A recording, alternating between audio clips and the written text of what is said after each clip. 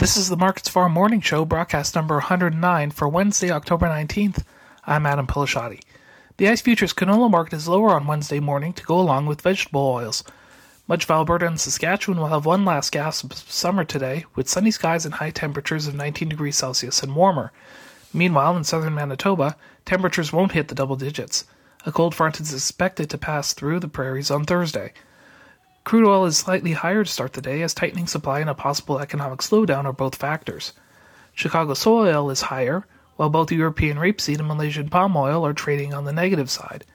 The Canadian dollar is 0.2 of a US cent lower than Tuesday's close.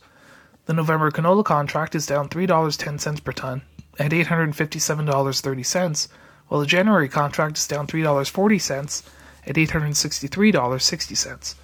In the U.S., corn and soybeans are seeing broad-based selling, while wheat markets are mostly in the green. U.S. corn prices continue to show weakness even while low water levels on the Mississippi River are causing shipping problems. However, feed demand in the U.S. is providing support to corn prices. Brazil's corn crop is already 46% planted, up 7 points from the previous week and 1 point ahead of the average pace. The December corn contract is down 5 U.S. cents per bushel at $6.76. Soybean prices are lower today following weakness in both Chicago soy oil and soy meal. U.S. soybean exports also continue to be hampered by low water levels on the Mississippi and Ohio rivers.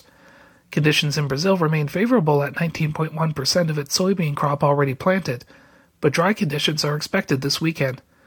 The USDA's attaché for Brazil projects soybean production in the country at 148.5 million tons, 4.5 million higher than previously forecast.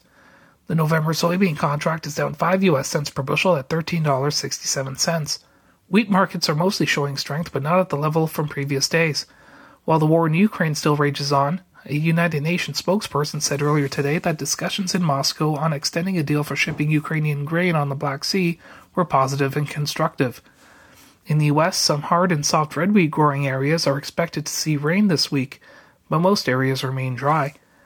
The December Chicago wheat contract is down 2 U.S. cents per bushel at $8.48. The December Kansas City hard red wheat contract is up 3 U.S. cents per bushel at $9.47. The December Minneapolis spring wheat contract is up 7 U.S. cents per bushel at $9.63. That's a look at the ICE futures in U.S. markets for Wednesday, October 19th. In Winnipeg for Markets Farm, I'm Adam Pilashotti.